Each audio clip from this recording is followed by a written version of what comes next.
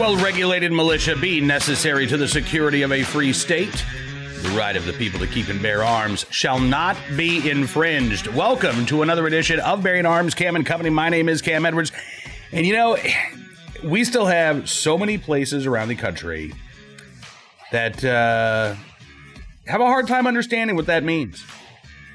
The right of the people to keep and bear arms shall not be infringed. Because they want to play games with our right to keep and bear arms. We have seen this particularly over the last year and a half or so in states like Illinois, where the Illinois State Police are taking more than 6 months on average to complete the processing of FOID card applications. Remember, you've got to have a firearm owner identification card in order to legally own a gun in the state of Illinois. And as a result, you've got like a 6 to 12 month waiting period put in place because the state isn't processing the FOID cards. Same thing with concealed carry licenses in the state of Illinois. We've seen sheriffs sued in North Carolina over delays in issuing concealed carry licenses. And not long ago, the Connecticut Citizens Defense League filed a new lawsuit, the second one that the CCDL has filed over the past 2 years in Connecticut, again, going after the delays in processing permits. And in Connecticut, by the way, you have to have a permit in order for you to own a gun. That permit is also your carry license. You also have to show that permit when you're buying not only firearms, but ammunition in the state of Connecticut. So there is no way for Connecticut residents to exercise their Second Amendment rights unless they get this permission slip from the state government, or actually their local police departments. And the problem is a lot of these local police departments are dragging their feet. Last year, the state of Connecticut, Governor Ned Lamont, actually shut down fingerprinting services across the state, which in turn led to basically the pause button being hit on all applications. CCDL sued over that. The state backed off.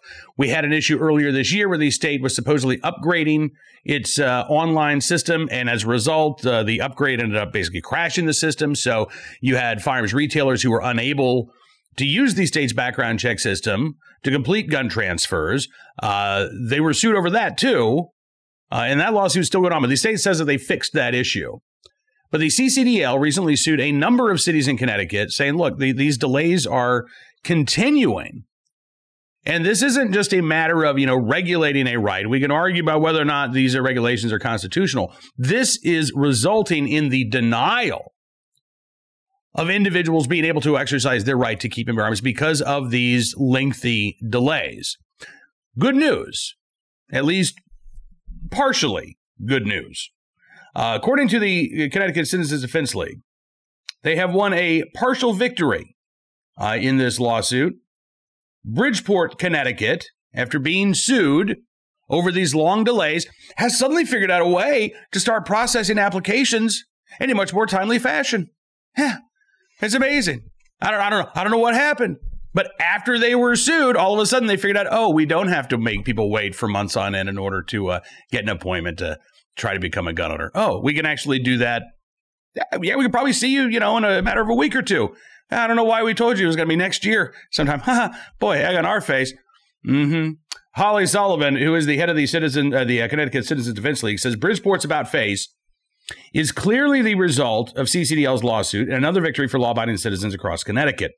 Bridgeport residents have been suffering inordinately long wait times just to apply for a permit. Months ago, she says, we reached out to the city and asked it to bring its permitting system in line with the law, warning that if it did not, CCDL would be forced to take legal action. It's unfortunate, she says, that Bridgeport's continued violations of state law and its residents' constitutional rights forced the Connecticut Citizens Defense League to file suit. Hopefully, she added, this is a sign that the Bridgeport Police Department will follow the law going forward. However, while it appears lawful Bridgeport residents can now apply for firearms permits in a timely manner, we'll be watching how long it takes the city to process those applications, which has also been an ongoing problem there. Yeah, again, we got two issues, right? Because of the COVID pandemic, a lot of jurisdictions have said, well, office hours, we're not just open, you got to make an appointment. So all of a sudden that leads to delays in and of itself, right? Our next availability is March of next year. That work for you? 5 months, and then you can apply, and then it's going to take us God knows how long in order to process these applications. Now, there are also a number of other towns in Connecticut that were sued alongside Bridgeport. So you've got Hartford, Connecticut, New Haven, Connecticut, Waterbury, Connecticut, all also a part of this lawsuit.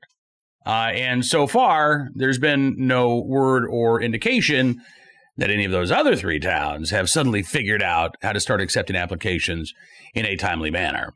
I hope that this lawsuit proceeds. And ultimately, look, I don't have any idea that the legislature in Connecticut is going to change the law, but maybe the courts will. Because as we've seen, and again, it's not just one state, it's not just one city. As we have seen, the licensing and permitting process is standing in the way of responsible Americans from exercising their constitutionally protected rights. Because, again, in a time of COVID, in a time of increased demand for firearms among responsible Americans, the state cannot keep up with the flood of applications, with the demand of Americans who want to exercise their Second Amendment rights. And when the state can't keep up with that demand, what happens? Folks just have to wait it out, right? Well, you'll get your permit when we get around to it. If it's a crime for me to carry a gun without a permit, and by law, let's say the state of Illinois or the state of Connecticut has 30 days or 60 days to process these permits.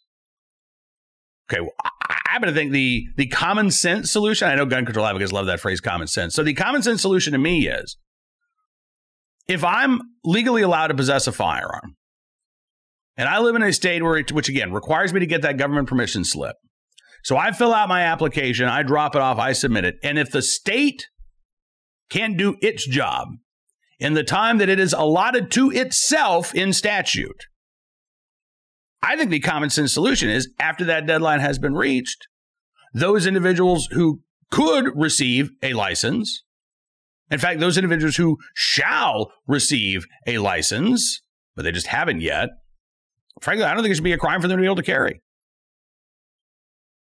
Because what's the alternative? The alternative is that the state is allowed to deprive people of their civil rights based on their own inability or unwillingness to do their job. Now, our rights cannot be contingent on the government bureaucracy functioning efficiently. Because if that's the case, we're hosed. And it's got to be far more than our right to keep bear arms that we're going to lose. So I hope that this case, it sounds like this case is going to continue because we do have other jurisdictions. Bridgeport apparently trying to get out of this lawsuit, but said, okay, no. Now we got to wait to take these applications quickly. But as the CCDL said, they're going to be watching to see how long it takes for the applications to be processed. And I suspect that some of these towns are going to continue to put up a fight in order to try to keep people away from their constitutionally protected rights. All right, let's turn our attention now to today's Armed Citizen story, our good deed of the day, our recidivist report. We will start there with a story out of Oklahoma City, Oklahoma. Actually, El Reno, Oklahoma, not far away from Oklahoma City, where a man has been found guilty of a deadly shooting at a gas station in Oklahoma City. Zachary Huber, as it turns out, not allowed to possess the firearm that he allegedly used in this crime, where he's accused, by the way, of attacking a man at random at a gas station. Guy standing at gas pumps. Huber allegedly pulls up, doesn't know the guy, and just starts shooting at him and killed him. There were good Samaritans in the area who tried to stop Huber from getting away. None of them apparently were armed, but one of them actually ran into Huber's car with his own. Huber still sped off, but at least they were able to say, hey, you know what, look for a dent in this spot on the car. So they were able to arrest him. This was back in September of 2018. Now Huber's been convicted of murdering Ryan Johnson. But here's the thing. Huber arguably should not have been out on the street to begin with. As it turns out, Huber was on probation at the time. Actually, he was on a deferred sentence at the time for having a firearm while he was on probation. Yeah, as well as being reckless with a firearm, possession of a controlled substance, and drug paraphernalia. So Huber had lost his right to own a firearm, at least while he was on probation. He violated that, was also either convicted or pled guilty to being reckless with a firearm that he was not allowed to possess. And the outcome of that case was a deferred sentence. So we could send you to prison, Mr. Huber, but we're not going to do so. Even though, again, this is not your first run-in with the law, we're going to send you on your merry way. But be warned, my friend, if you do anything to violate your probation, we'll send you back to prison. Well, yeah, now Huber's going to be spending the rest of his life in prison. Because while he was out on that deferred sentence, he shot and killed a man in cold blood. So, yeah, his probation's been revoked. That deferred sentence is going to be applied. A little late now, isn't it? A little late. Zachary Huber's going away for the rest of his life, but he shouldn't have been out on the streets to commit this crime 3 years ago. Our good armed citizen, I almost jumped ahead there. Our armed citizen story of the day. Just going to give you this headline. Suspected robber shot by North Pole homeowner. Now, I'm not saying that it was Santa Claus, but I will tell you that troopers in North Pole, Alaska have not released the names of anybody involved in this defensive gun use. So it's a possibility. Anyway, it was early Monday morning. A North Pole, Alaska homeowner shot a man for allegedly breaking into the home and attempting a robbery. Alaska state troopers in Fairbanks notified about the alleged home invasion about 3:30 that morning. Upon arriving at the home, troopers learned that the intruder had been shot and was still alive. The homeowner did not report any injuries. Troopers said the alleged intruder was sent to a local hospital, was then further airlifted to a hospital in Anchorage. As of Tuesday morning, troopers said the man is alive and is receiving treatment. Dispatch said this is an ongoing investigation. Charges are pending upon the man's release from the hospital. The homeowner not expected to face any charges.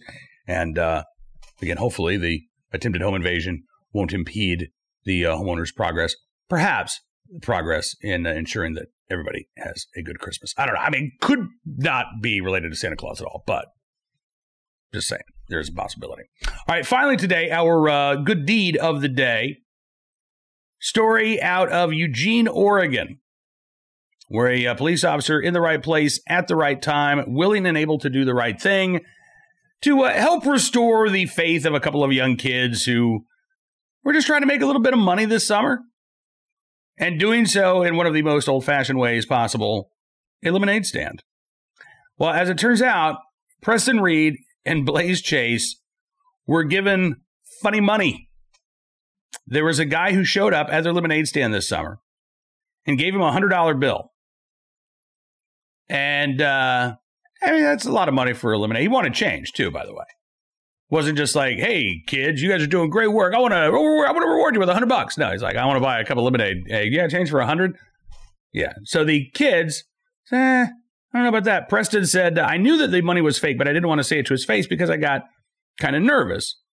And so Blaze started slowly counting out $97 and change. 1, Mississippi, 2, Mississippi. Blaze said, as I finished counting the money, Preston was running down the street saying it's fake, but the guy had already jumped in his car. So we tried to get photos of his license plate, but they weren't clear enough. Blaze's mom, Jasmine Chase, says, we were shocked. It was devastating for the kid, she said. I think it was devastating for us to know that there are people driving around that would steal from children. Yeah, listen, we live in a world with some really craptastic people out there. I mean, I hate to tell you that, but you probably need to teach your kids that not everybody's going to be their friend. Hudson Warden, who is a police officer in Eugene, Oregon, he was the next on scene. And he said, this is horrible. He said, I went into the store. He said, I tried to use the ATM to get some money. They didn't have it. Their ATM was broken. So I went down to the credit union. I took out $100. And I came back and I gave him $100. Which, I got to say, above and beyond the call of duty for Officer Hudson Warren there. So one thing to go out and take a police report, get the description of the car, maybe even look for the, crumb bum who stole $100 from these two kids.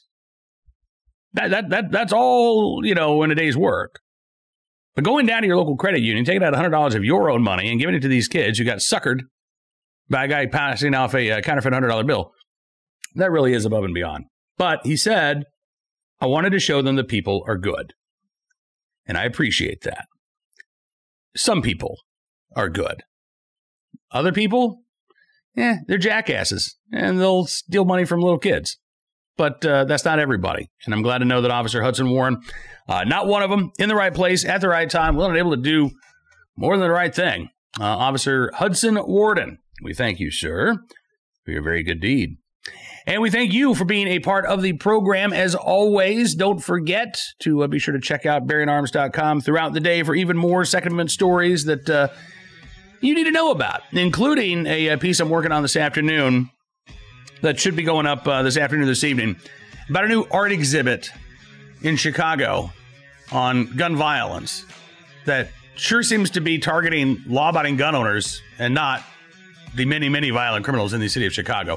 We'll have that at BerrienArms.com and much more. We'll see you back here tomorrow with even more Second Amendment news and information. If you like what you see, by the way, at BerrienArms.com, don't forget to subscribe. Just go to BerrienArms.com/subscribe. You can become a VIP member.